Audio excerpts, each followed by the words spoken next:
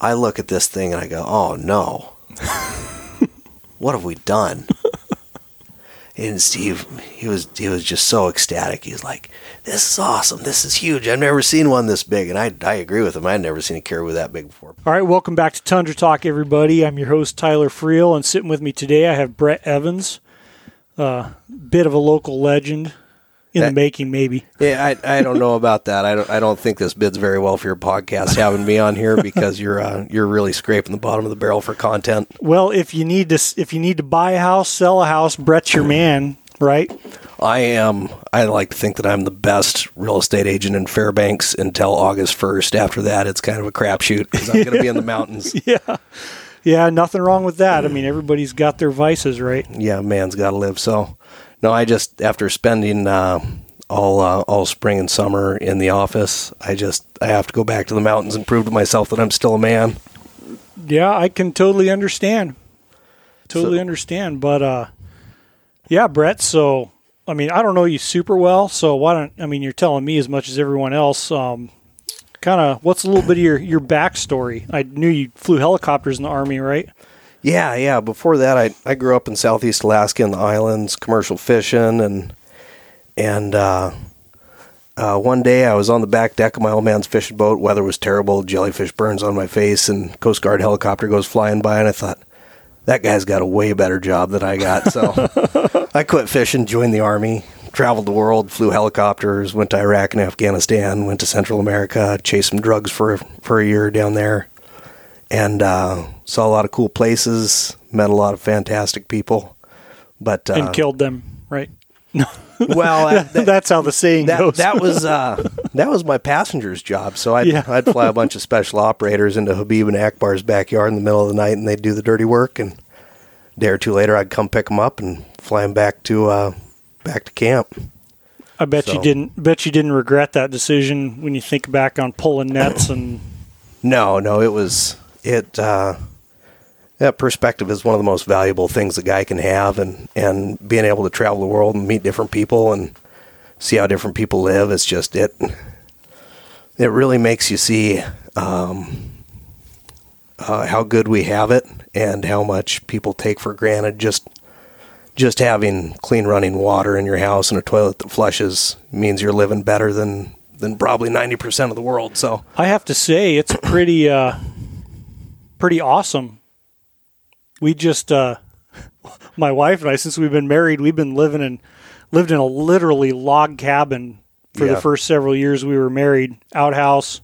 Oh man, she's an understanding woman. Hauling buckets. She is very understanding. And as actually, to be honest, it was her who initially came up with the idea to save up some money, and it worked. It was definitely an experience. Sure makes you appreciate the living in the 21st century. It really does. I mean, that's and I get back to that after every hunting season too. When I get back to civilization, I can take a shower and wash 10 days of grime down the drain and have groceries in the fridge and a cold beer and just enjoy the luxuries of modern life. But yeah, it doesn't seem quite so special until you've been without it. Yeah.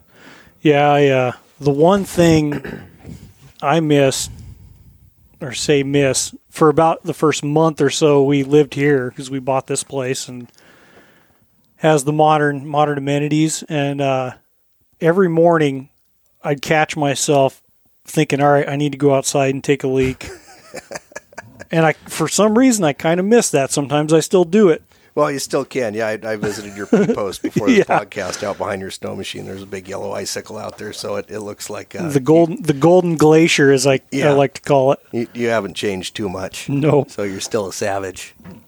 Yeah, a little bit. You have to hang on to that a little bit, I think. Can't get too soft. No. Can't get too soft, so. But yeah, Brett, so you've I don't know, the biggest thing, I mean, I've been kind of following your stuff and adventures and misadventures for the last year or so. You had quite the year last year. It was a fantastic season, and I had a real low point out in Moose Camp, and then finished on a high note. So it was the best of times and the worst of times in the mountains in 2017, and we'll get into that. But Started off with a goat hunt out of Petersburg, out of my hometown, with the trooper down there is a friend of mine, the brown shirt trooper. Awesome guy, fantastic person to be in the mountains with. He's a hell of a hand in camping in the mountains, and just an absolute physical powerhouse. And we climbed up, ran across to the mainland, and climbed up through about 3,000 feet of old growth spruce forest. Broke into the alpine, started seeing some big blacktail bucks on the next mountain back, and started seeing a bunch of goats. Then worked our way back around, dropped into a canyon, climbed up the next side, up onto the next mountain, and we're pretty much worked for the first day on our infill into goat camp.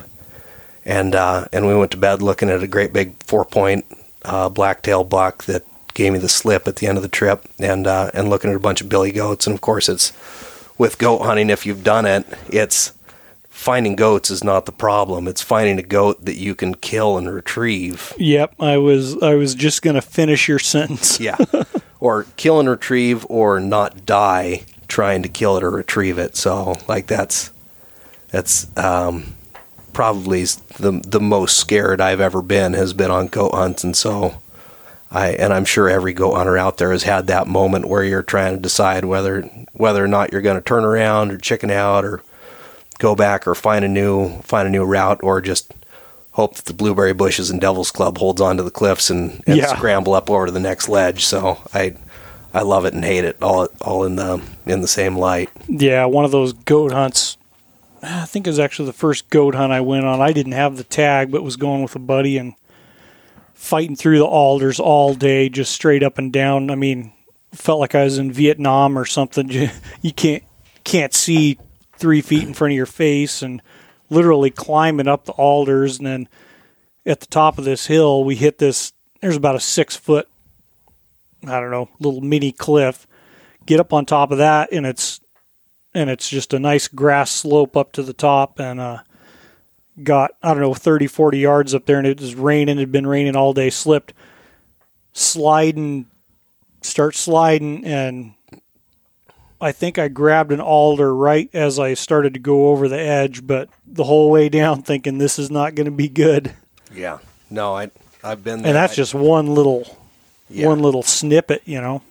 That's just goat hunting. I mean, I think goats are totally underrated, and I think they're every bit the trophy that an Alaska Dall sheep is, but they just don't have the headgear that a sheep does, so guys don't get as excited about it. But I've hunted both, and I feel that, and this is just in my extremely limited experience, but I think finding a trophy billy is every bit as hard as finding a trophy Dall ram.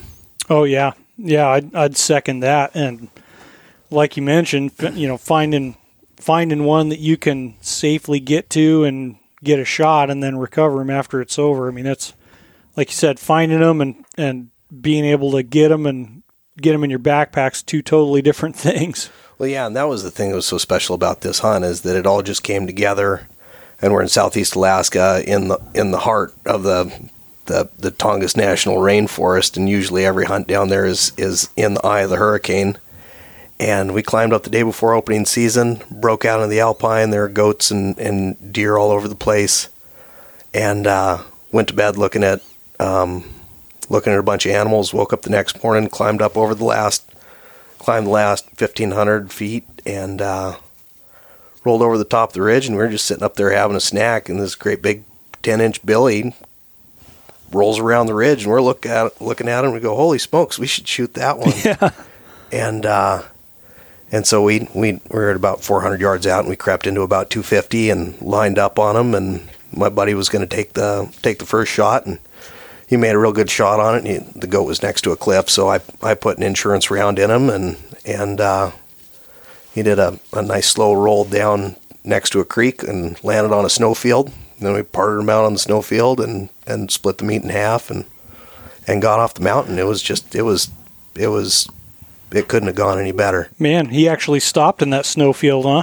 Yeah, and it was, he stopped in the snowfield, and there's a black bear cruising around in the muskeg down below us, and it was blue skies, 75 degrees. I'll have to show you a picture, but it ended up being a like a 10 and an eighth, 10 and a quarter inch billy. Man. And just like, I don't know if we had him measured after his 60-day drying time, but he was like right on the edge of making book. So not a monster, but he was a pretty fantastic representative Southeast Alaska billy. Yeah. So. Yeah, that's funny. My experience with snowfields has been different.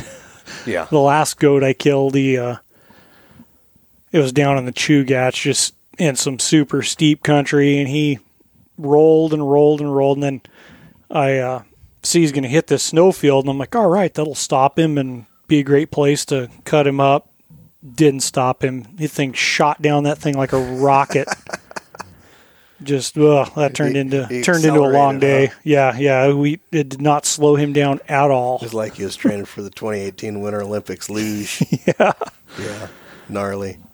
Yeah, but did he keep his horns or did he break them off? He did keep his horns. He dinged up his face a little bit, which I've always thought it's ironic. Goats, goats tend to fall farther and faster, and they're a much more robust animal. Like they're just one of the toughest animals I've seen to put down. But their faces are super fragile. Yeah. Whereas a sheep, they're pretty easy to put. They're not near as tough as a goat, I don't think. But their horns kind of protect their face a little bit, and just the skin on their face is thicker, so they tend to not usually get dinged up as bad as a goat does. Yeah. Well, goats didn't evolve bashing their faces against each other like sheep That's did. true. But that's all I can think. I'm not a biologist. I don't know, but just our speculations. Yeah, that's my best guess is why the sheep handle it a little bit better. So, but I've had some sheep take some pretty nasty tumbles, and they all seem to come out just fine. Yeah, I mean sometimes I've noticed they'll cut their hair on rocks, and that you don't notice it basically till you get the cape tanned and everything, and you can, if you know what you're looking for, you can see that. Like I've got a couple that have some dings in them, but my take on taxidermy is different than most, though. I could care less if it looks perfect, and if it gets thrashed out in the field, I think it just kind of adds to the character. Like the Megaboo that's up in Sportsman's Warehouse now. My buddy Chase let me hang it up there because my old lady doesn't want me to put it in the house. And the velvet's all thrashed on the shovels, and there's a couple of places where the velvet got stripped back and took a small tumble down a scree field. But hey, we got them out. I mean, I can't believe that I actually just got it out of the field with the velvet intact, because it was such a hellacious ordeal to get that animal out of the mountains. That was was that before or after your Kodiak hunt? That was right after the Southeast goat hunt. Well, came back from Southeast. We got that goat, and then I flew out into the Alaska Range and went on a sheep hunt. And I had a caribou tag for the Central Alaska Range, and I was super lucky drawing that tag. I didn't even realize the magnitude of what I had with that tag. I probably shouldn't even be sharing that on the podcast, but whatever. Yeah, you have to draw it. Yeah, yeah. I already drew it. I got mine. But we went out and flew out into the range for a week. And flew in a couple days before sheep season, and got up into the high country and saw some pretty magnificent caribou bulls that were. We probably saw 3 or 4 caribou bulls that I could have taken that were well over 400 inches. But we didn't want to cash in our sheep hunt. Yeah.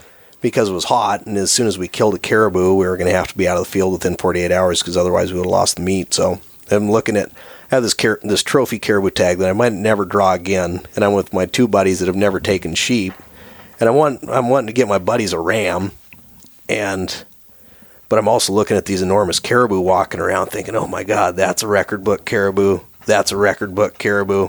What the hell am I doing here? Because I'm completely torn, but I wanted to be a good hunting partner and focus on sheep. And we couldn't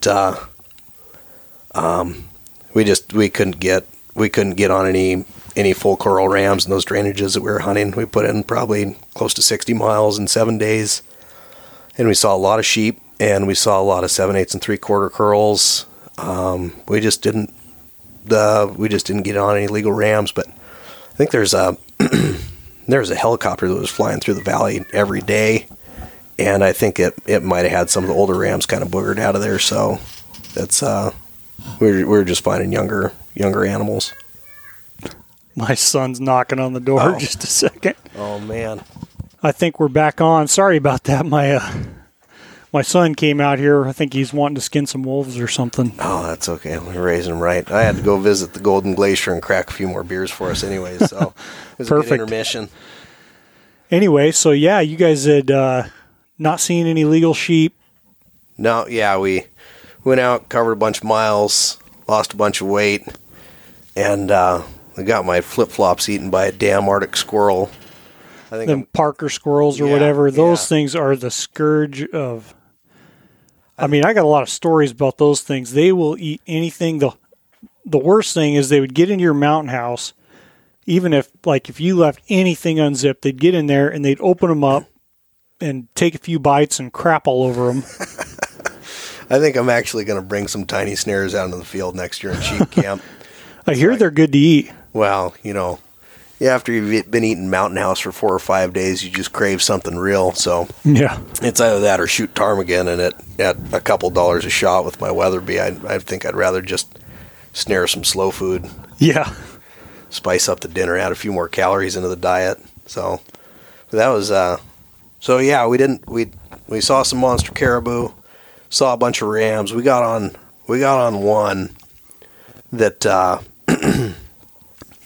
we got on one that he was probably legal on both age and curl, and he was just like, we were below him, and we were within striking distance. He was up in some atrocious stuff, and we're looking at him, and just thought, he's probably too close.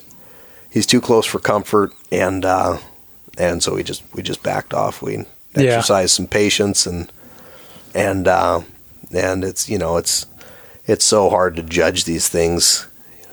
Even when they are legal, because you're looking at them, and you go, we'll just let them live another season. Yeah, I mean, I don't know, in my experience, the vast majority of rams that, are killed and are legal aren't legal by too much. I mean, it's just it's a super tight thing. It takes a heck of a ram to be able to look at just a little bit and be, yeah, he's good. Yeah, I mean, we took a 38-incher in 2016 and took one of my buddies to go take his first ram.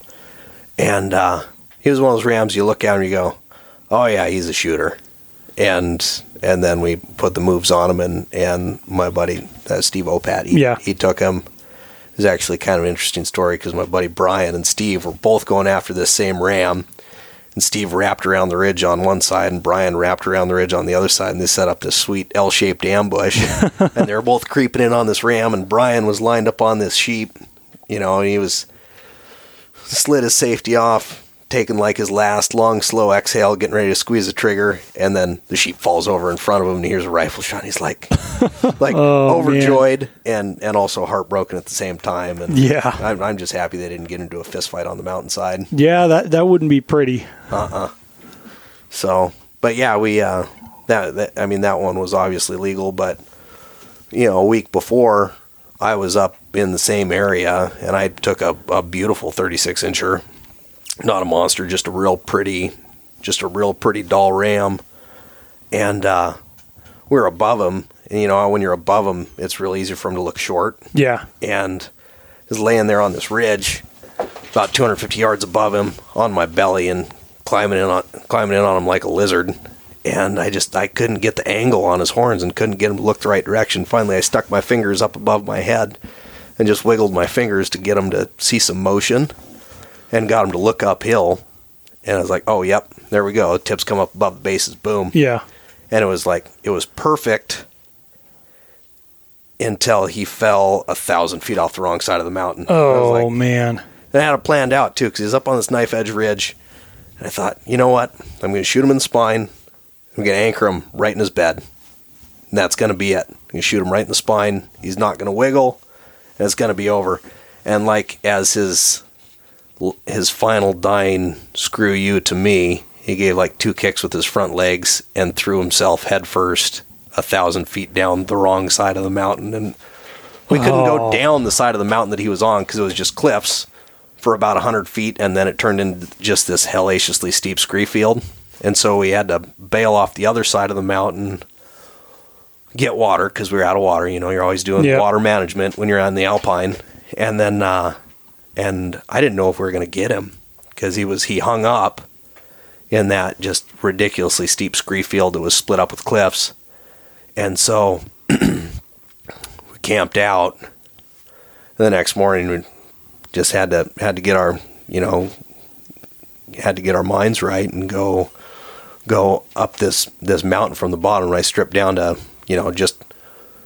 just my gloves and my boots and my pants and a shirt and a pocket knife. And I was able to scramble up the mountainside, and, I needed both hands and both feet to get up this thing. Cause when you're on that super crumbly scree, as soon as you take a step and slide back half a step. Yeah, I just start sliding down. So I was able to scramble my way up to him.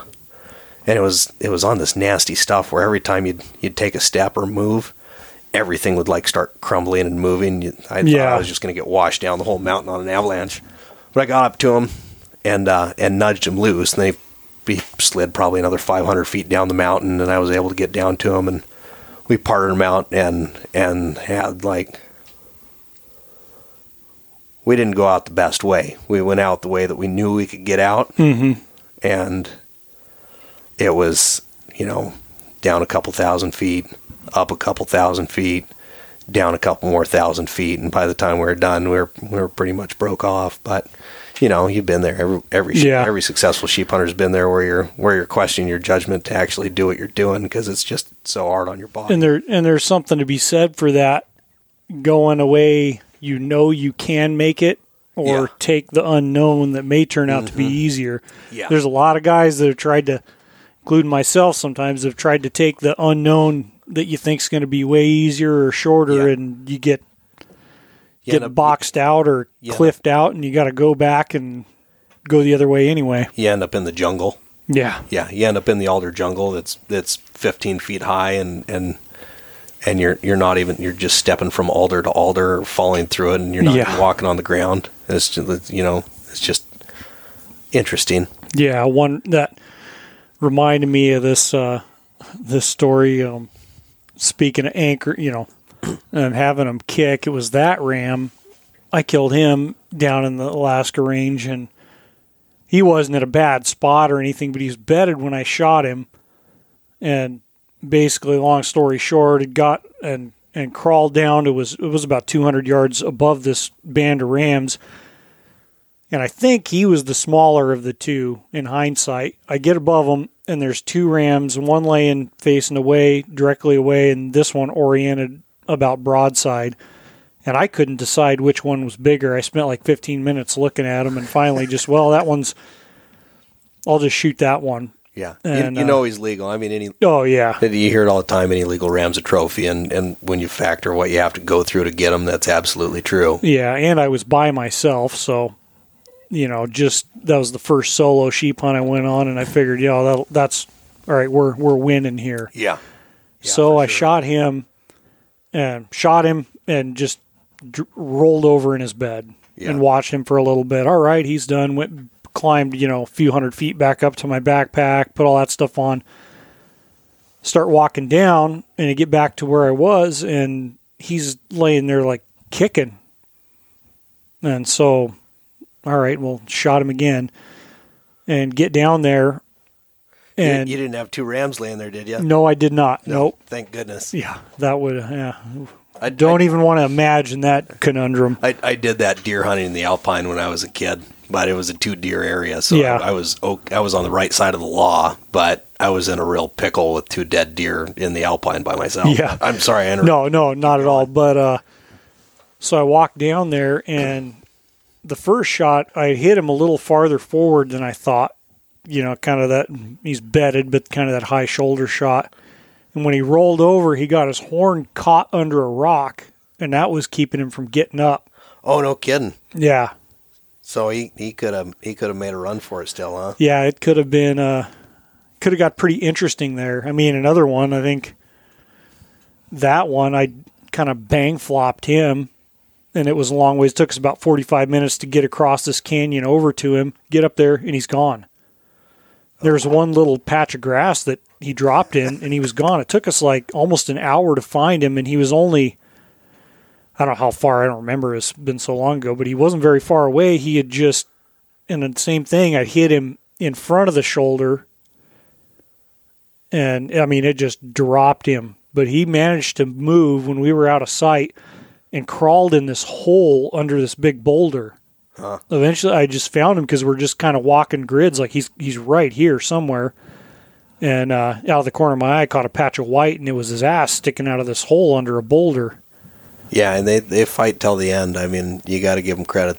They're hard animals. Yeah. They spend their whole life running away from black bears and grizzly bears and wolves and wolverines, and then the occasional knucklehead foolish enough to head up into the high country to try to get them like you and I. But yeah, that broom ram that I shot, and then by myself going back, that just reminded me going down to get him out of that canyon.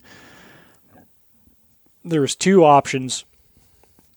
I could go over this pass, basically above where I shot him. I cut him up, left him there, gone and grabbed my camp, gone over the pass and bushwhacked, kind of unknown. And I didn't do that. I went back down the way I'd came, and there's, I don't know, a few 100-yard stretch of this canyon that I'm walking down the creek, and it's huge boulder, like boulders the size of a house. And one spot in particular, I remember I had to decided it would be easier with that load because I had the whole sheep and camp and, heavy back, like one of my Cabela's frame backpacks, and decided it'd be easier to stay up on the side hill in the willows and get around. And I mean, almost vertical, like I'm got a 120-pound backpack hanging on like Tarzan on these willows as I'm side hilling across this thing, just praying one of these things doesn't. One of them gave out. I would be upside down, head first into the creek, about 100 feet down. Would not have been pretty. Laying there upside down like a turtle on its back, having a high speed come apart like. Yeah, like Steve. Yeah. Yeah. Steve's about to have a high speed come apart. Yeah, I got a good chuckle out of that one. Yeah, and it's totally true. I've had a couple of them, and like I said, the nice thing is usually there's a hunting part. Like one of the guys there is the voice of reason and just can kind of weather it out. And then both of you get your bearings again and go to work. But I think the last one I had was extracting Megaboo on the Trail of Tears through the alder jungle. So back to Megaboo. Yeah. So when we were in the Alaska Range chasing sheep, I sent one of my buddies who he's a hiker. He's not a sheep hunter yet because he hasn't killed a sheep. Yeah. He just likes takes rifle for a long walk. He's going to get one of these days. But I sent him into a place that I had some success. And he sends me an inReach message when he's in the field and when I'm in the field, and he says, "Hey, I found your caribou. Don't fill your tag." And I sent him a message back. I said, "Are you serious?" He said, "Yeah, don't fill your tag where you're at. Come back and find this one." And that was also part of why I didn't take one of those other caribou when we were out sheep hunting. And so my buddy Steve Opat and I made a high-speed strike mission into where my buddy had found this giant caribou a couple of days later. And the fascinating part of this whole thing is rarely do you find a caribou that stands still for a minute or an hour or a day. Yeah. This is a week later. I mean, normally you see one and then they may be 30 miles away the next day. Yeah. I mean, that's the thing with caribou is they're just always moving. And the only thing I can think of is that he was in the back of this canyon in this alpine bowl rimmed out by a bunch of cliffs, and it was the Megaboo and this other 400 incher, which is a fantastic caribou. They just happened to look small standing next to that one I got, but it was I think they just stayed back there because they're in velvet and their horns weren't hard yet, and they didn't want to march down through the timber and the brush with soft horns, Yeah, and I don't know, from what I've seen, it seems like some of those big bulls, they're just smart. Like, they know they can stay out of the bugs if they just stay up in those high bulls. Yeah, and he was in sheep country. Like, he was where the alpine turns to scree, and he was just living up there. And so my buddy Steve and I thought, well, let's go see if he's still down there. And we packed super light. We weren't going to spend the night. We weren't going to stop moving. We didn't care what the weather was. We had a rain gear. We had, I don't know, a real light, like wool top and bottom, and we'd waded across this river and then basically just jogged and hiked 6 miles back into the Alpine, and we finally got up to where we could start glassing for where this caribou was. And Steve spots this big white ass sticking out of the alders, and he says, "Holy smokes, I think I see him." And we put the big glass on him, and they were still there. I was in complete disbelief. I thought we were just going to go for a walk and eat some blueberries, and this like gargantuan caribou was still living back at the head of this canyon. And we dropped down to the alders, climbed through a ravine, put the sneak on him, got to about, I don't know, right around 200 yards, between 250 yards. And I'm laying there just watching this thing. There's these two monster bulls and this one that was just, and the one that was a little bit bigger than the other. And they both kept, like, one would go into the alders and come out in another spot. And then the other one would go into the alders and come out in another spot. And I was like, they're both enormous, but one's definitely bigger. Which one is it? Yeah. Which one is it? Which one is it? And then finally they both popped out. And it's like, oh yeah, that's the one. And, you know, there's like that whole, like the foreplay of a stalk leading up to taking an animal, and it's some guys get really excited, some guys get super focused, and I was just I got super focused, but I was just kind of enjoying the entire thing. You know, I kind of got over that high of being super excited and just soaking it all in, because a lot of times when you find an animal, it's like, oh shoot, there he is, he's legal, boom. Yeah. And it's over. And I think the most exciting part of the hunt is that, like, that whole chain of events leading up to squeezing, you know, making an exhale and squeezing the trigger, because after that it's just a lot of hard work.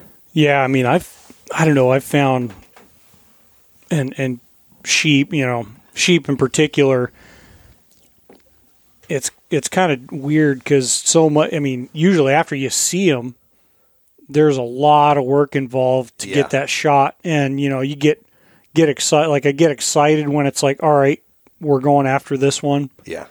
And here's the plan, which quickly turns to just agony usually, because you're pushing yourself pretty hard.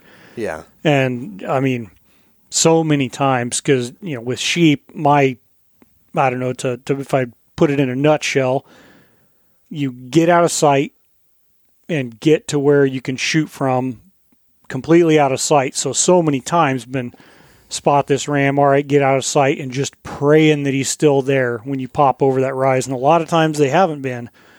But it kind of, for me, it's kind of like builds and builds and builds. And then you pop over and he's there. And then it starts building like, oh, this is going to happen. Like, he's done. Like, this is, you know, and getting set up. And I don't know, I get excited, but more, I kind of can, I don't know, control it, or it doesn't really happen for me till after that sheep's on the ground. Yeah. And then just the wave of relief, and it's like a huge weight gets lifted off you. I mean, I talked with Frank about the whole mind game of sheep hunting and a lot of other stuff. It's just all this stress of, are you making the right decisions? Is he still going to be there? And then, man, it's just, you don't have a care in the world after. Yeah. I trick myself when I feel myself starting to get hyped up and excited. Yeah. You can't, if you don't get excited about it, you should go find a new hobby, because I still think it's, and I still think it's really exciting and really cool. But when it's time to make that shot, like I start to think about how much work it's going to be, and how hard it's going to be, and how much of a pain in the ass it's going to be to have to deal with all that. So I like temporarily remove myself from the excitement of, I'm getting ready to squeeze a trigger on an animal, and you kind of just think about the mechanics of what we're going to have to do to extract this creature from the location it's in. And then I just kind of get mechanical, take a couple of breaths, breathe out, and then send it. This caribou, I'm shooting a 300 Weatherby, and I know everybody has their preference, and that's not why I mentioned that, but it's a powerful cartridge. Yeah. I double lunged him, and part of it is I had no idea how big those Central Alaska caribou are. They're big, and they're surprisingly big, and he just soaked it up and started trotting away. And so I put another one in him and put another one in him. And finally I put the fourth and last shot in him, and he fell over and then slid down a scree field on his face. And I'm thinking to myself, what? I know I'm not a terrible shot. Yeah. And every shot, I hit him every time. And we just soaked it up. It was unbelievable. And Steve got up to him before I did, because after I'd emptied my rifle on this thing, I'm just like laying there in the Alpine, just kind of soaking smoking brass laying all over the place. Yeah, smoking brass laying all over the place. Rifle barrels steaming in the rain. And we hike over to him, and Steve beat me to him, and he was like checking him out, and Steve was just in awe. And I look at this thing and I go, oh no. What have we done? And Steve, he was just so ecstatic. He's like, this is awesome. This is huge. I've never seen one this big. And I agree with him. I'd never seen a caribou that big before. People have killed plenty of caribou bigger than that, but I wouldn't call myself a trophy hunter. I'm a meat hunter. My eyes point forward. I like to eat meat. And so the only time I shoot something as big is when I don't come across something smaller first. Yeah. But we got up to him, and I'm looking at him, and I had kind of this oh shit realization that we're completely screwed, because we're 6 miles deep in the mountains and we don't have overnight gear. The weather's turning sour like the Alaska range does. I mean, fortunately it's summertime. We're not going to freeze, but you can still get, you get wet, you can get cold, you can get in a bad way. And we are a long ways from any spruce trees to get under and start a fire. Mm-hmm. So I honestly believe if I can find a spruce tree, I can start a fire and stay alive. Yeah. But we were miles away from the spruce trees. I mean, there's just a bunch of wet willows and alders and whatnot. I told Steve, I said, we're completely screwed, man. We got to get this thing out of here. We got a long ways to go, and we got some nasty country to cover, and it's going to be a late night. And so we went to work, parting that caribou out, sliced him, diced him. And he looks over at me and says, hey, you going to mount this thing? I said, not with this cape. And he said, good. And he cut the ear off and threw it down the mountain. So we couldn't go back on that decision. And it was the right call at the time. I've had some other buddies give me grief about not packing that cape out. But I was like, I can always go find another cape. It's funny how in the moment your decision making works. I don't know, there's been guys, oh, why don't you bring out a life-size sheep cape or half body? And I've always thought, like, so many times I've gone into it thinking, oh yeah, I'll do, if I get a good one, I'll at least do a life-size cape, whether that's to sell that cape and just get a replacement one to reimburse some costs, but get a sheep down or whatever down and screw that. Yeah, no, I mean, there's men out there that could have got all that meat, or there's probably 2 men out there that could have got all that meat and the cape and the horns out in one trip. We are not those men. I'll come right out and say what we did was monumental, and there's people that could pull off more than that, but we didn't have what it took to do that. I mean, I stepped on the scale with all of it, all said and done. I think we got probably 220, 230 pounds of meat. That's nuts. Of boned out meat. That's crazy. Yeah, I mean, because you were telling me that he's, body size was like twice the size of any North Slope caribou you'd seen. Yeah, and I've taken fantastic caribou bulls up in the corridor with my bow, and 2 guys can pick them up, throw them in the bed of a pickup truck, or drag them up into the bed of a pickup truck, and away you go. And this thing, it took 2 of us just to roll them over. I mean, it was, and when the scale doesn't lie, and with boned out meat,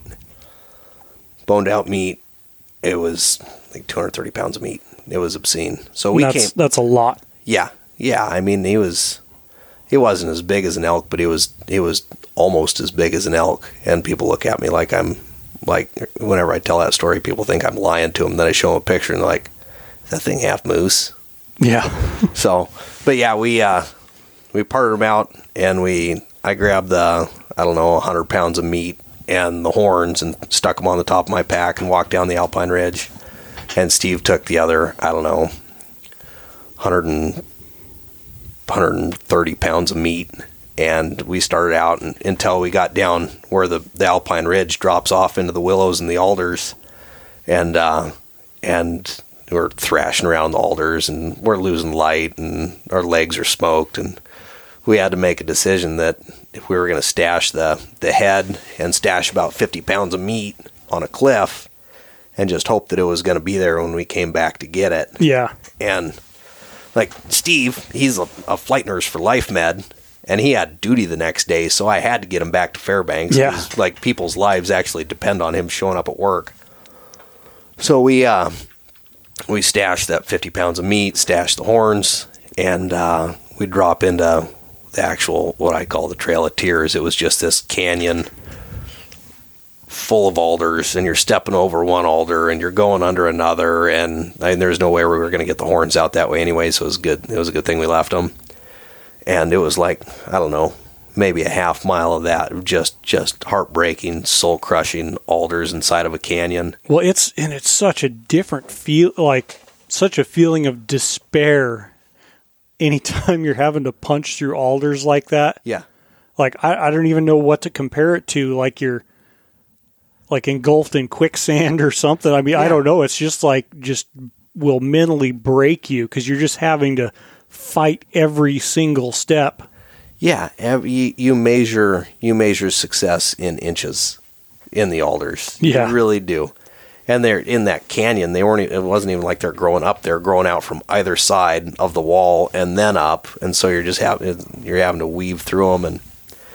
And we were knee deep in this creek. We've given up on trying to keep our feet dry. And so we're knee deep in this creek fighting through all this stuff with 100 pounds of weight on our, each of us with 100 pounds of weight, just forcing ourselves through the brush and thrashing our way through. And finally we break into this kind of this wider creek as it gets dark. And so I throw the headlamp on and I look down and I see there's a great big fresh set of grizzly tracks. And, yeah. And we only brought one rifle because we were going light and fast. And, stinking like caribou and one rifle coming out of a creek, fresh grizzly bear tracks. We're like, well, it is what it is. Well, you say that, like, as I've been there, that same ram that I shot by myself, and I made it, the night I killed him, not to get too sidetracked here, but the night I killed him in the afternoon, got him back like 3 miles down to my camp. And then the next day, it was another 14 miles back to the airstrip. And at a certain, I had all these plans. Got plenty of time. It's like the day after opening day. Get up in the morning and, well, I guess I'm going to load all the, if it'll fit. And it did fit. So I'm carrying this all out. And I'll get, halfway back, make camp, make a big fire, roast up a bunch of this sheep and soak it in. But I don't know, you get to a certain point and you're like, nope, I'm making it all the way. And so I'm walking, when I got back down to the main river valley, walking up this old, game trail basically.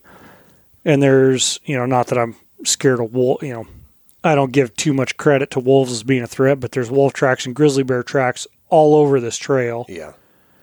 And I'm just walking, got my rifle strapped in my pack, and it's just one of those things like, well, yeah. If it's my time, it's my time. I don't care. This thing's heavy. Yep.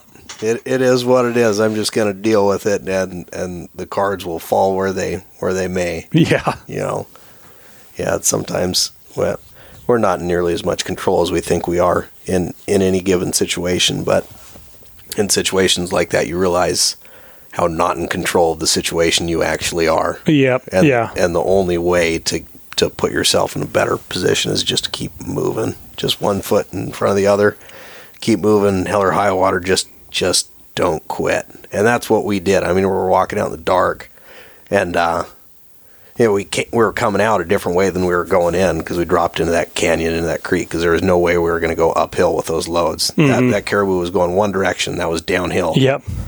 And we came by this bear-killed moose that was half rotten, and so we're in the dark, and we're seeing bear tracks, and we're smelling rotten meat, and we're like, oh, this ain't good. Yeah. This is not been there good. Too. You catch that whiff of rotten meat, you're like, there's a grizzly bear around here somewhere. Bear. Well, I mean, he was there. I mean, there was a dead moose, there's tracks. I mean, like, he was living in there.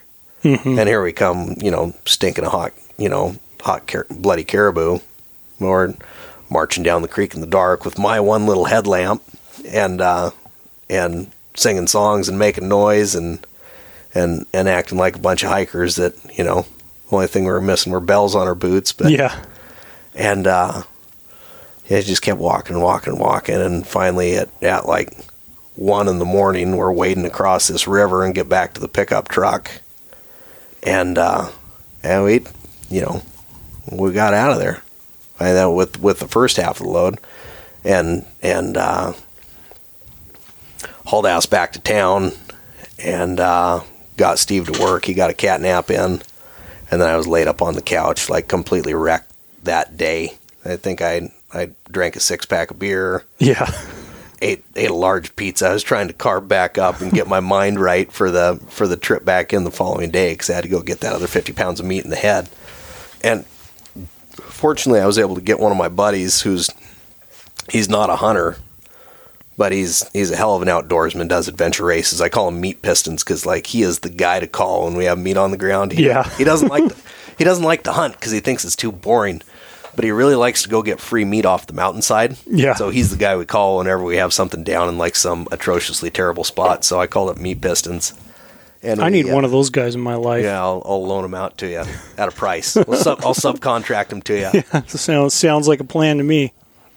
So yeah, we headed back down there and brought his dog with us just in case there was a bear on that meat. It'd be nice to have some early warning or whatever. And marched in about 5 miles back to where we had the horns and the meat cached, and we had to bring machetes and chop out that creek. So we ended up chopping out like a 1/4 mile of that canyon with machetes in there. I mean, just chopping and chopping and chopping and chopping, because it was, the alders were overhead, and there's no way we were going to get those horns through the alders if we didn't actually clear a trail. That was the only way they were going to come out. So we slowly and meticulously chopped the canyon away with our machetes. Got to the meat. The only thing that had messed with it was like an Arctic ground squirrel had gnawed away the side of the game bag and had a steak. Yeah. And then we loaded up and headed back out, and that was that. And I knew it was big. I didn't know how big it was until we got back and put the tape on it. But he ended up green scoring out. Boone and Crockett and SCI measure a little bit. They have some slightly different measurements. We measured it out on Boone and Crockett score sheet, and he was like 457 inches green. Man, which I don't know anything about scoring caribou, but haven't seen the thing in the store there. Thing is a giant. Yeah, I think 400 is the all-time book. And we're way, way over that, of course. And I don't know if there was something bigger taken in Alaska this year. It may have been the biggest caribou taken in Alaska. I don't know. It may be, maybe not be. I could care less. I mean, I got a bunch of meat in my freezer. That's what's important. Yeah. And he was tasty because we got him in the Alpine in August. Yeah. So, I think you can kind of get funky if you shoot them in yeah, I mean, September, you get October.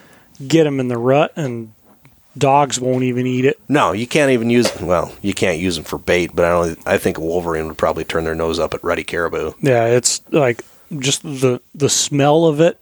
Mm-hmm. You can't even put it into words. Yeah. It's almost in that same category as flesh in a brown bear that's been eaten on a year-old rotten whale. Yeah, the only thing that I think might be worse than that is ruddy billy goat. And I was on a goat hunt when I was a kid, and we took a ruddy billy goat off the cliffs right above the ocean, and I was dry heaving as I was cutting this billy goat apart, and I was like, I am never being involved in this again. This is not good. This is not good. Which side note, mountain goats, they say they're not goats, right? I'm no biologist, and I don't pretend to be. I guess they're They say they're an antelope, right? Or they're technically more antelope. Yeah. They're I don't know. They're Caprinae, which sheep, goats, Rocky Mountain goats, and muskox are all in that Caprinae class or genus or species or whatever. I'm not a biologist. I'm showing my ignorance here, but I don't know, of all the goats, and I haven't cut up a tremendous amount of goats, but they smell exactly. I've also been intrigued by this because they say they're not goats. They smell exactly like a farm goat.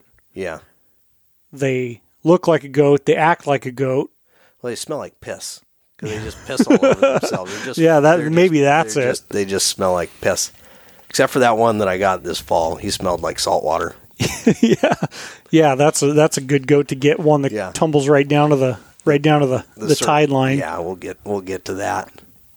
But yeah, we got that caribou officially scored after it dried out, and it was he ended up being 454 and 7/8 Boone and Crockett, and excuse me, he ended up being 450 SCI. So, man, yeah, I'll never get one that big again. I probably won't ever see one that big again. And well, it's kind of like the black bear I killed when I was 18. For probably the average interior black bear was like 5.5 foot. You get anything over 6 foot, it's a big boar. Yeah. I just pure luck, the first bait station I ever put out, 1/4 mile off an unnamed highway, not too far out of town. Yeah. Shot this bear and didn't even know what I had. How far from the transfer site was he? He was far enough. Far enough to be legal. Anyway, I shot him at like midnight, walk up, and I could hardly roll this thing over. Mm-hmm.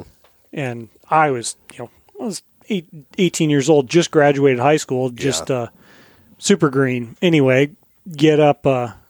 So I'm like, man, I don't want to screw this thing up, skinning him in the dark, and go back to town. Come back early the next morning. Got a couple hours of sleep. Came back and got one of my high school teachers that kind of teamed up with me on that bait station, and he came out. But I was telling my dad, I think I got a big one.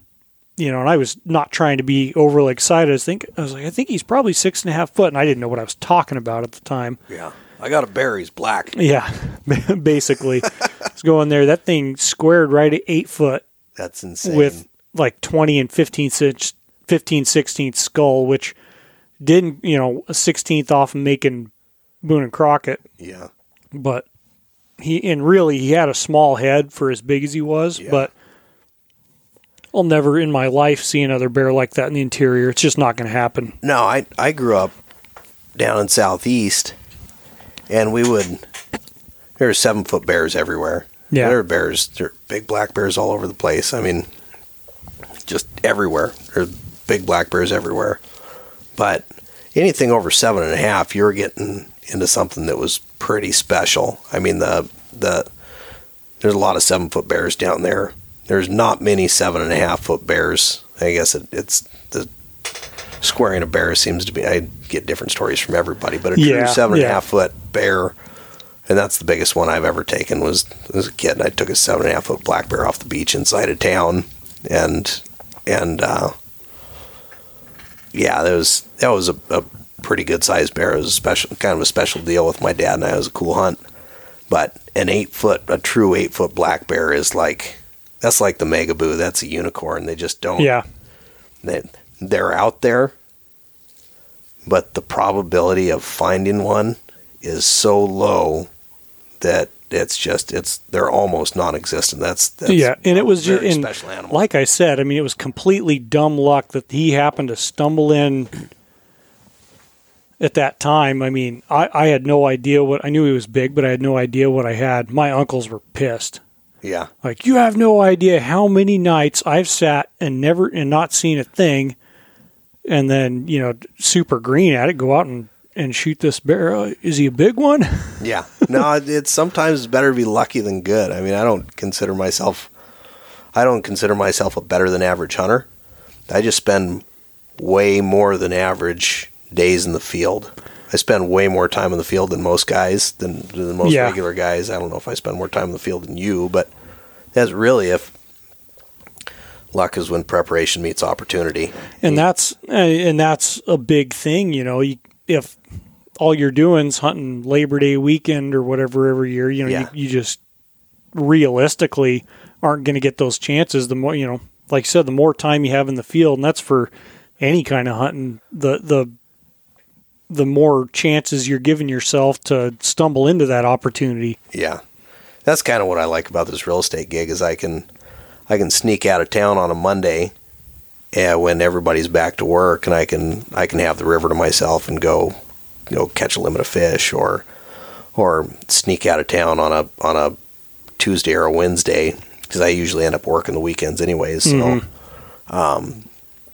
and go get up into the high country for a night and just see what I see, and even if you don't come out with a heavy pack, you're in the alpine, and it's generally a good experience whether you're successful or not. I mean, oh yeah, if you measure success on whether or not you squeeze a trigger and put meat on the ground, you're kind of missing the point. I mean, that's it's part of the reason we go out there, but it's not the entire reason we go out there. I just like watching animals and being out. Yeah, absolutely. And keep noticing these fancy ass boots you've got.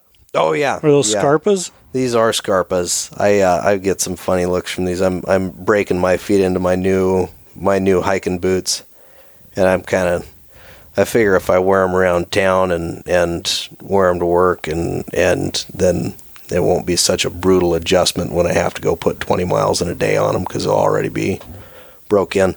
They're a little bit flashy, but I get them on a discount, so I figure I don't really care. But they're comfy, and this has kind of been a bit of a development, moving away from all leather boots and getting into full synthetic boots, because I spend so much time up to my knees or up to my thighs in water, because a lot of times that's the best way that's like the one chink in the mountain's armor. Yeah. And the alders and the brush and everything else is just to go thigh deep and wade right up the creeks until you can break above tree line. And my leather Scarpas, or my leather La Sportivas were, they just take forever to dry out. They get wet, they get heavy, and then when they were saturated, they'd lose the ankle support. So yeah, I'm going to give these full synthetic boots a try and see how they work out. Yeah, I'm actually, because I'm going goat hunting here in like 10 days. Yeah. And I'm going to squeeze one more hunt out of this set of Loas. I've been wearing Loas for quite a few years, and I really like them. I've worn out like 3 pairs of them. Yeah. Of course, I'm kind of a fat guy, so I wear out boots a little quicker than some of the other people. But you're built for endurance, not speed. Yeah, I'm built for, like my buddy John Church said, I got one speed. That's slow. Yeah. Whether it's heavy or light, it's slow. Yeah. But I can manage to get there. But yeah, I was gonna call it after this last year's sheep hunt on these boots, but they're not falling apart or anything. But you kind of get a feel for knowing when to retire stuff. But I've been thinking of trying out some different, whether Scarpas or whatever. But that was an interesting point. Have you ever tried out those River Trekkers, the Neos hip waders? No, I've thought about it. And I was looking at getting a pair of those. But I'm going I'm going to try a different option this season. I bought a pair of whitewater kayaking dry pants. They weigh like a pound. Oh, that's not bad. Yeah. And there's a sock foot. So you throw them on, and then you slide your sock foot down to the boot, and you go march right up the river, right up the drainage. And then when you get to the top of the drainage, once you're done, getting your feet in the water, pull the wading pants off or pull the dry pants off, put on a sealskin sock. Yeah. And because they have a Gore-Tex membrane in them, so your feet won't get wet, and then you just hike your boots dry. Yeah, that makes sense. I guess I had never thought of doing it like that. It's just, I get, like a lot of people, I get set in certain ways. I actually was on this sheep hunt that I've talked about so much. It was the first year I tried those Neos River Trekker hip waders that they fit over your hiking boots, and they've got a Vibram sole. And that was the first year I had them, and hiked a lot of miles in them, and like in the creek. And I don't know, there's pluses and there's good things and bad things about them. They're a little heavy. I mean, over the years, most sheep hunts, if I've got to cross stuff, I've got those things. I've found it to be worth the weight. Yeah.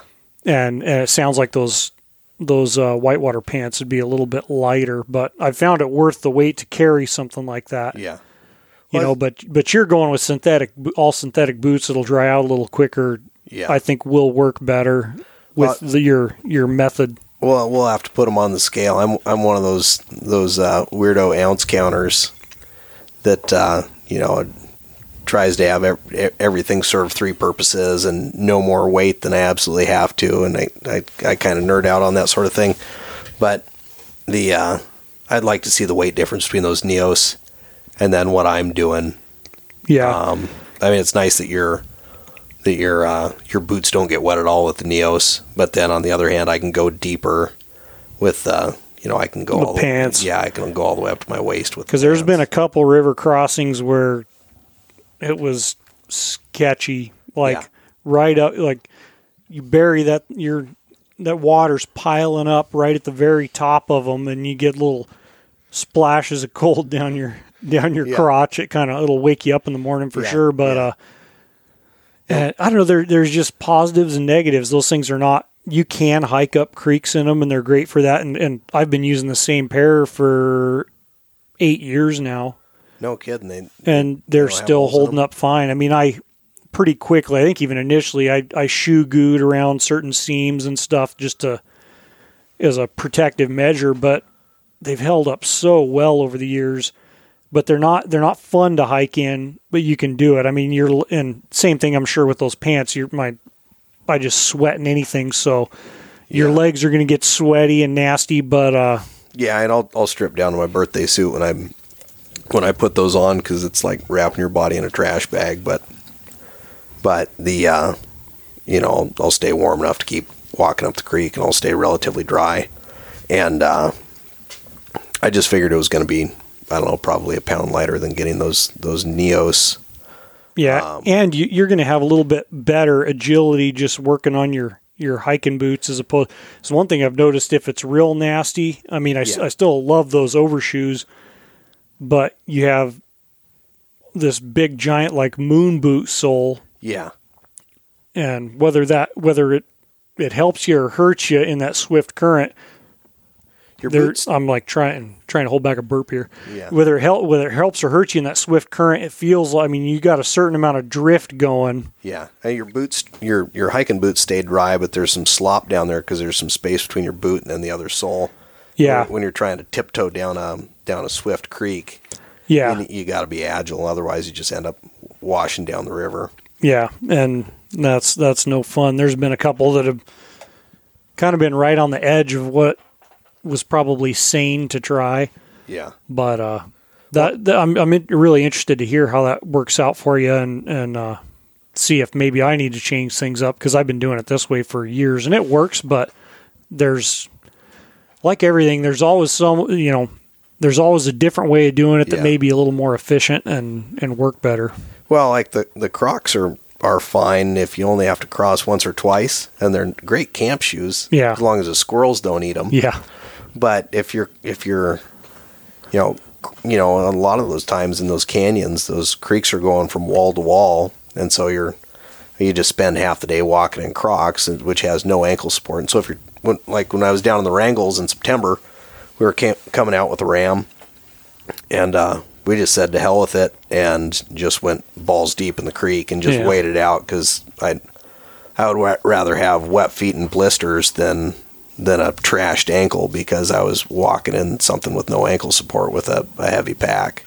Yeah, another thing you mentioned earlier that I kind of wanted to come back to, because I think it's kind of funny to discuss. You mentioned your buddy's a hiker still. Oh yeah, JT. Yeah, he did a career in the military, and his body's thrashed and he's all broken down. But he's got more heart than anybody I know, so I'm going to try to drag him up into the Alpine this year and see if I can't find a twister for him. Yeah, that's awesome. And it's funny because coming over, and I didn't know too well. I was going to give you crap about, you're just another one. You're another GI that came up here. No, but man, you did grow up here.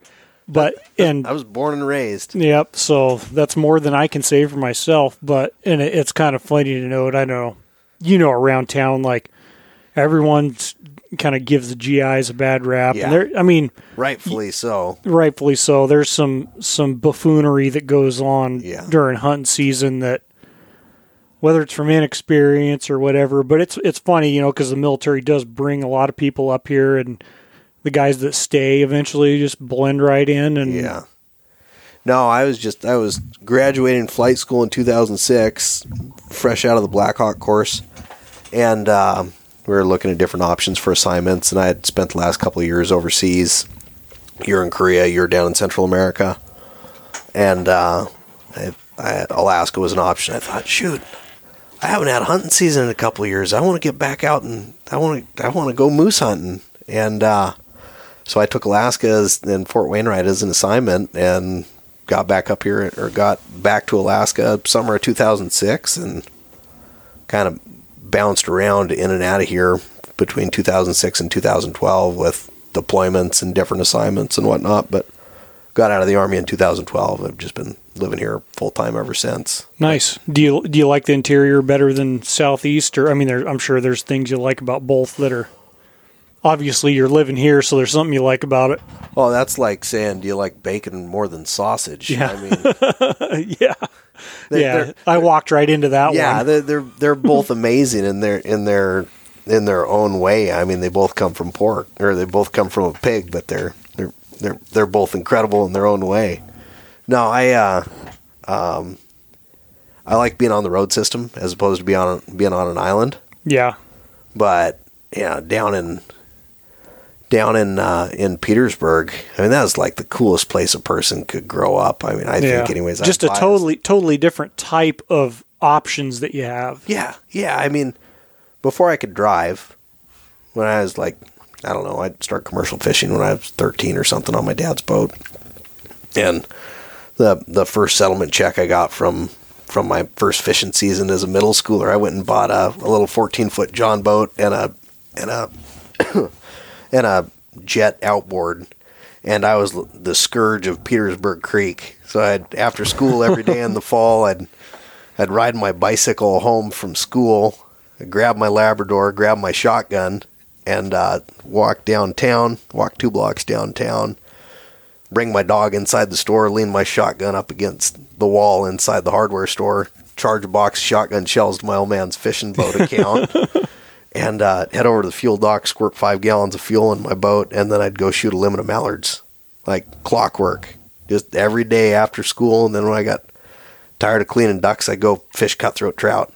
And then I'd drive my little jet boat back to town, tie it up in the harbor, and walk right back up through town with my shotgun and string of ducks and my bird dog. So, yeah, that's one thing that I wish we had cutthroats or trout around here. Yeah, that's I miss the ocean, and I miss proper trout fishing.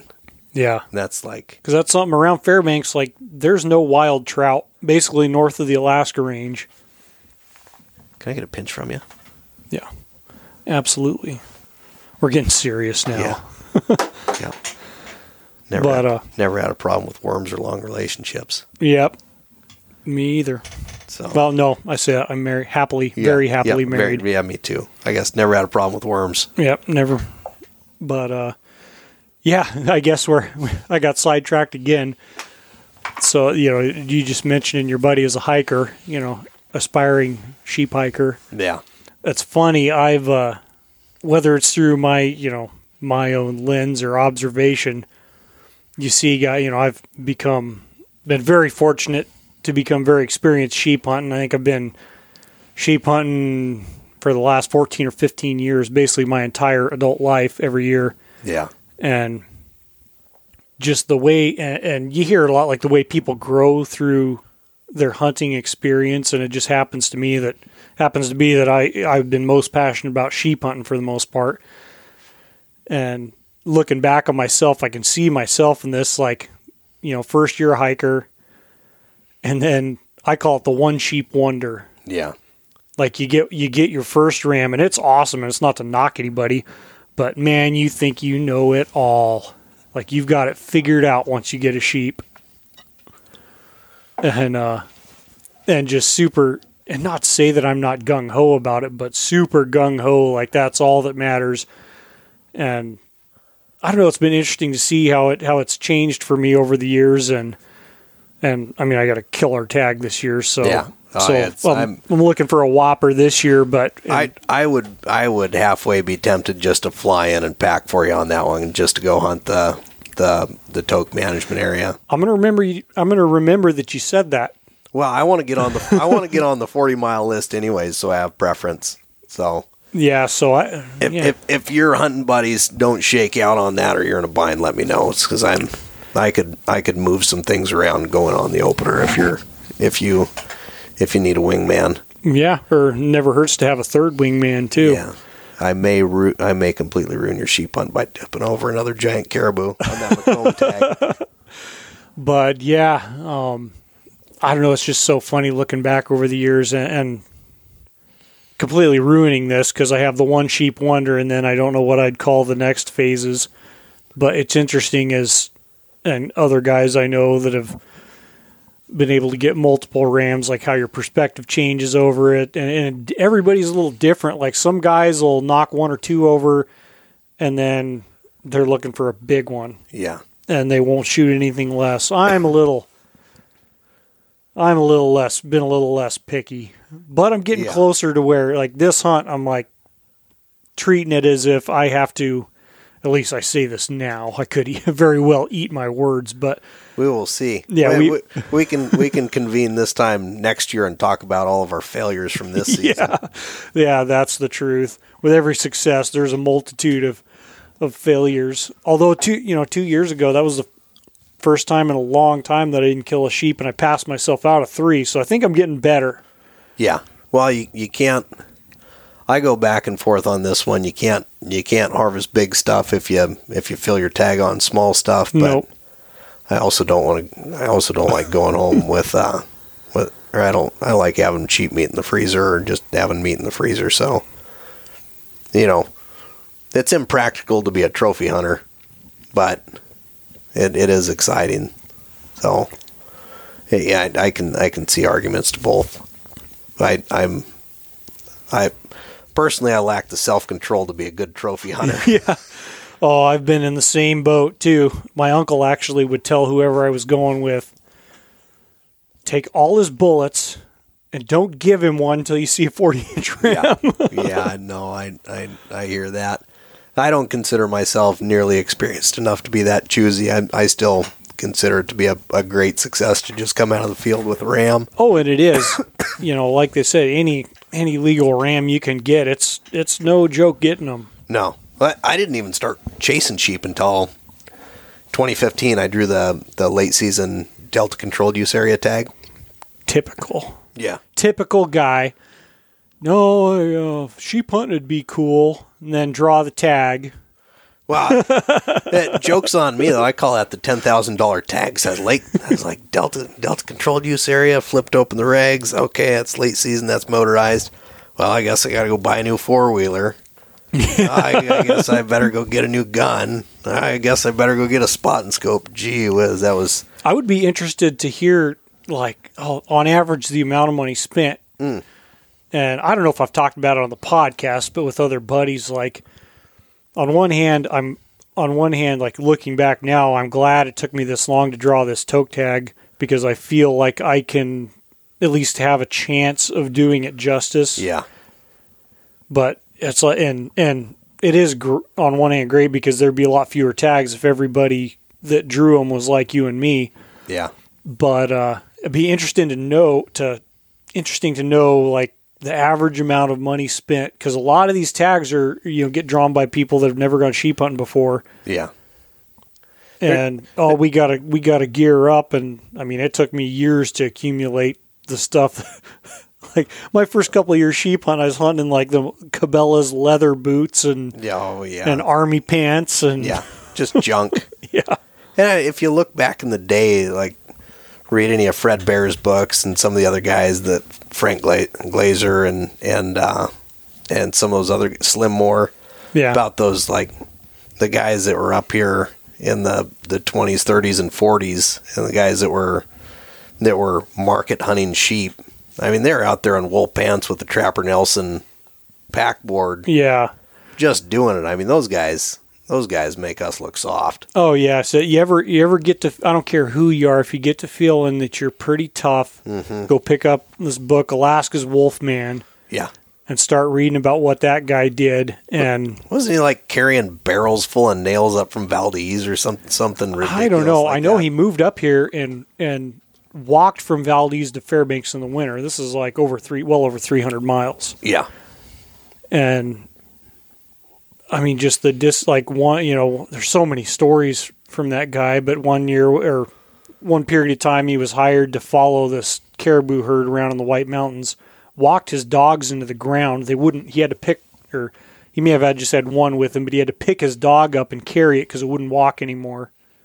Yeah, that's unbelievable. Would regularly walk from, because he owned the Black Rapids Lodge, walk from Black Rapids across basically the whole central Alaska range to his cabin on the Savage River. Yeah. In like 2 or 3 days. Well, I think I remember a story that he wrote. He was talking about gold mine and eating moose sandwiches, which was like 2 well-done moose steaks with a rare moose steak in the middle. Yeah. It's like, man, that guy's just way hard. I'll never be that hard.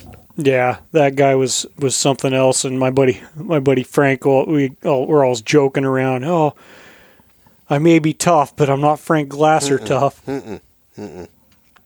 But yeah, as a side note, if you want to read a really good book about like, pre-statehood Alaska and just a dude that did everything twice, Alaska's Wolfman, it's a phenomenal book. Yeah, Alaska's Wolfman, the book about Slim Moore. Yeah, that's a good one too. And then there's this old bear guide out of southeast Alaska. There's I'm trying to remember his name, but he wrote Grizzlies Don't Come Easy, and My Lost Wilderness. Excuse me, if I remember what it.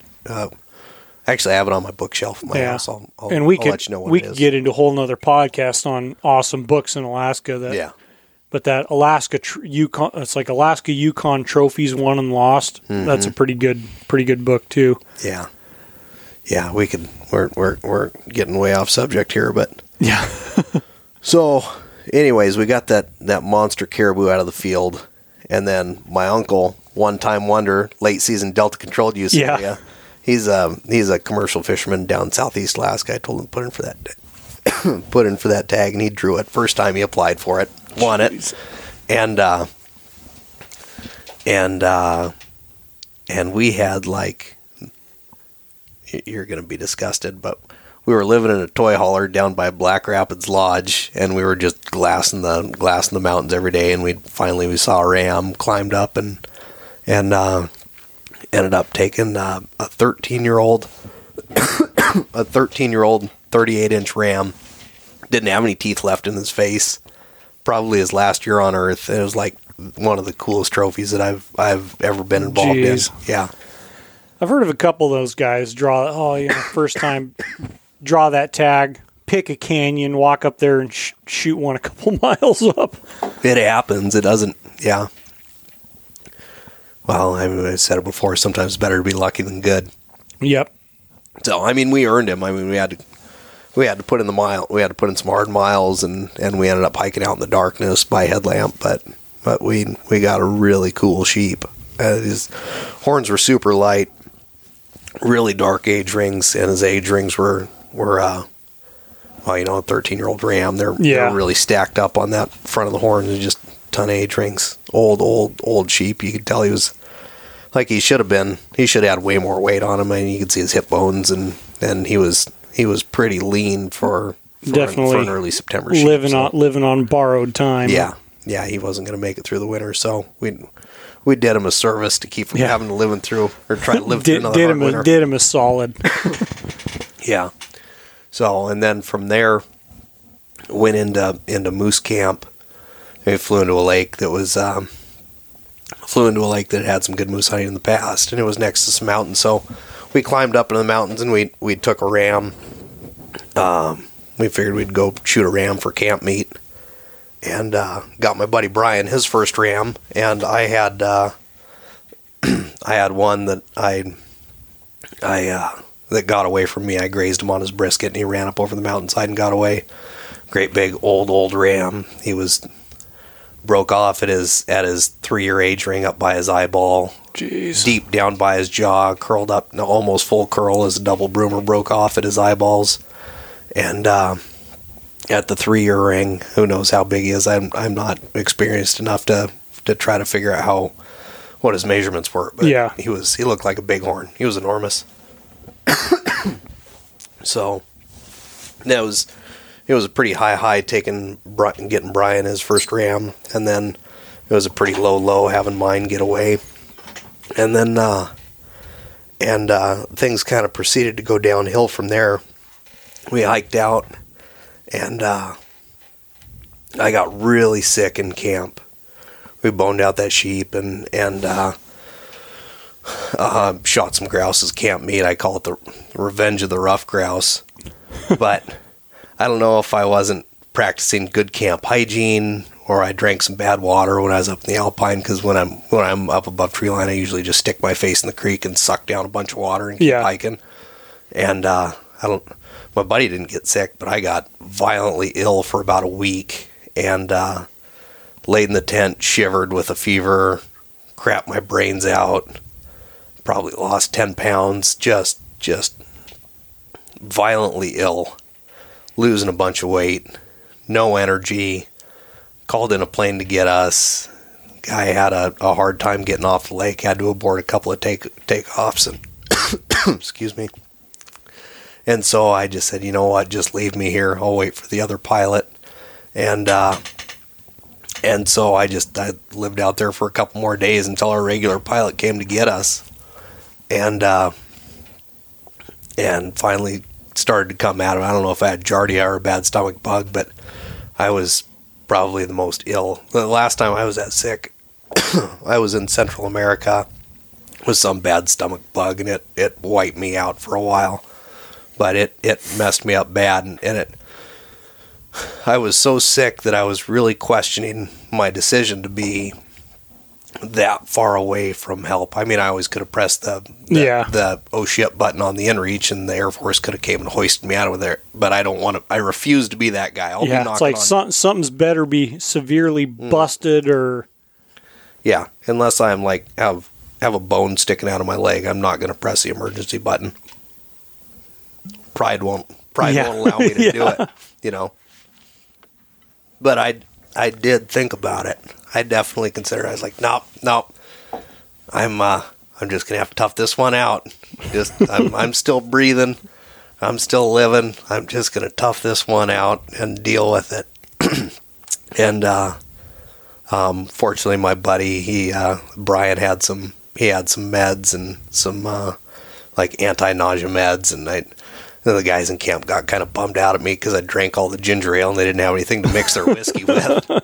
It's like, it's life or death. Screw you guys. I'm dying here. The only thing I could keep down was ginger ale.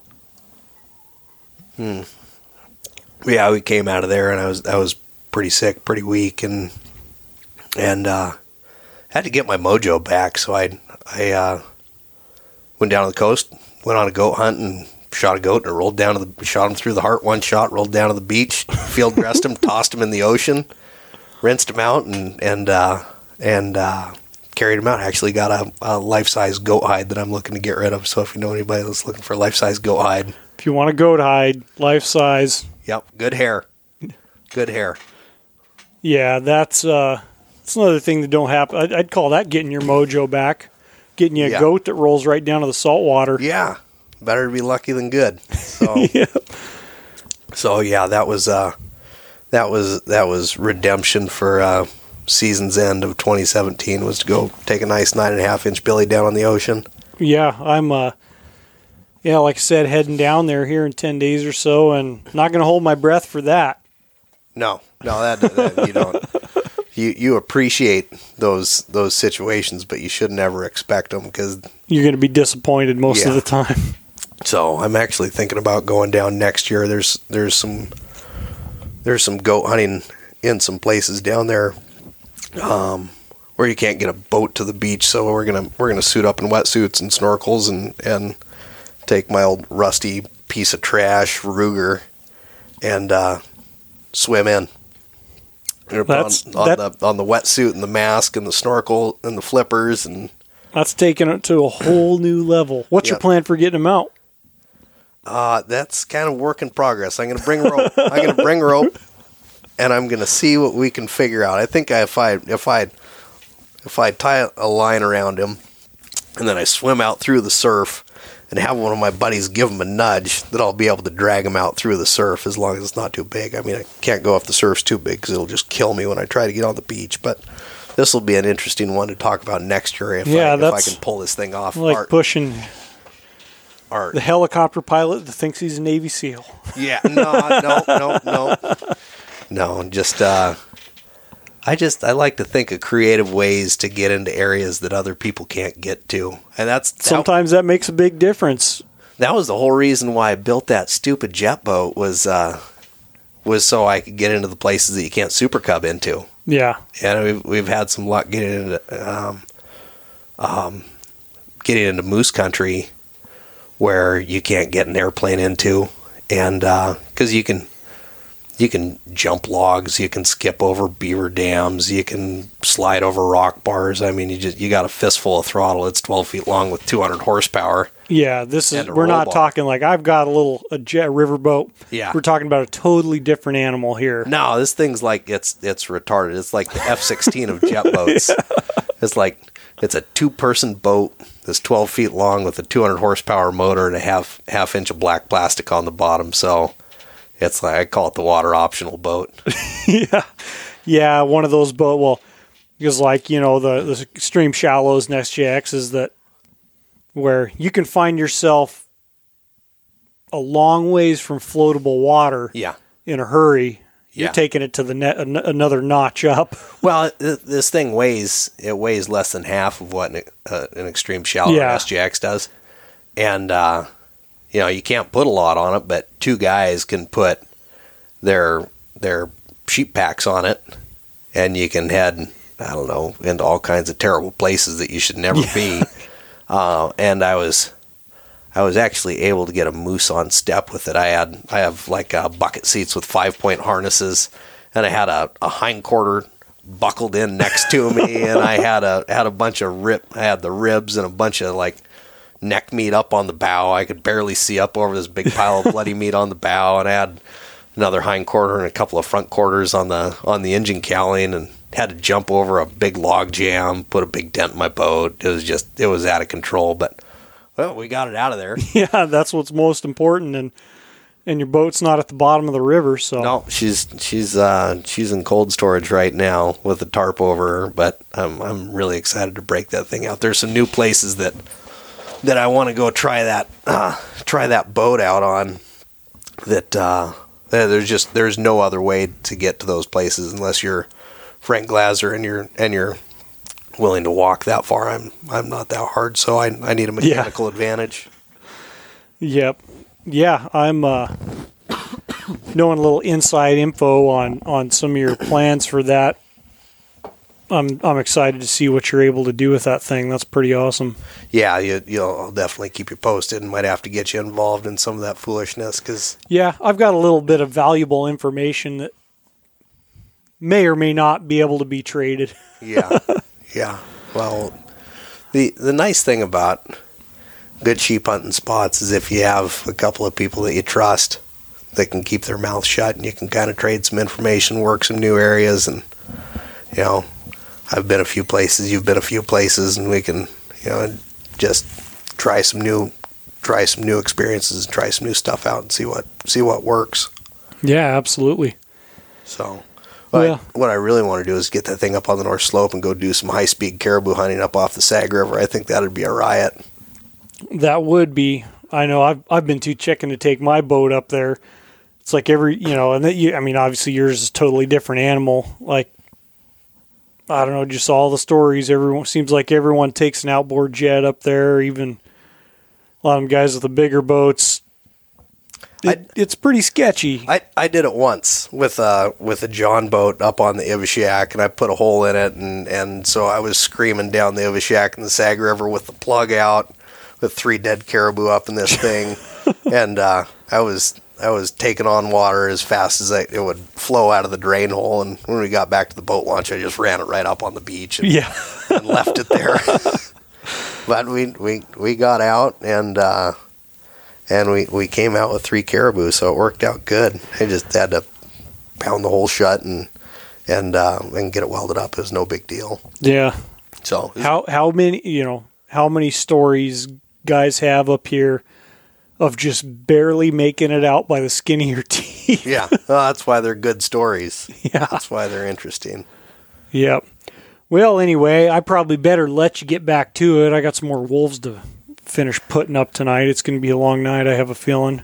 I got 2 wolves and a wolverine I got to finish prepping and fleshing and putting on boards. So, but yeah, I really appreciate you coming over and doing this with me, man. I mean, you got another guy that's full of good stories and resources. So hopefully it's been entertaining and you've picked out a few little pieces of useful information. Yeah, it was a good time. I think you should definitely keep this going. And, for folks that are wanting to get in and do the stuff that we do, there's some good, useful, practical information here that it can help guys get out in the field and hopefully learn from my mistakes. So that way you don't have to repeat them. Lord knows I've made plenty of terrible mistakes out in the backcountry. Me too. So that's what. If I can just learn from other people's mistakes and not repeat my own, I figure I'll be okay. Yeah, you'll be ahead of the game then. So, well, yeah, thanks for having me on here. It's been fun. Yeah, likewise, man. It's been a great time. And thanks, everybody, for listening. And if you have any questions or comments, you can email podcast@tundratalkak.com. And tune in next time. Thanks.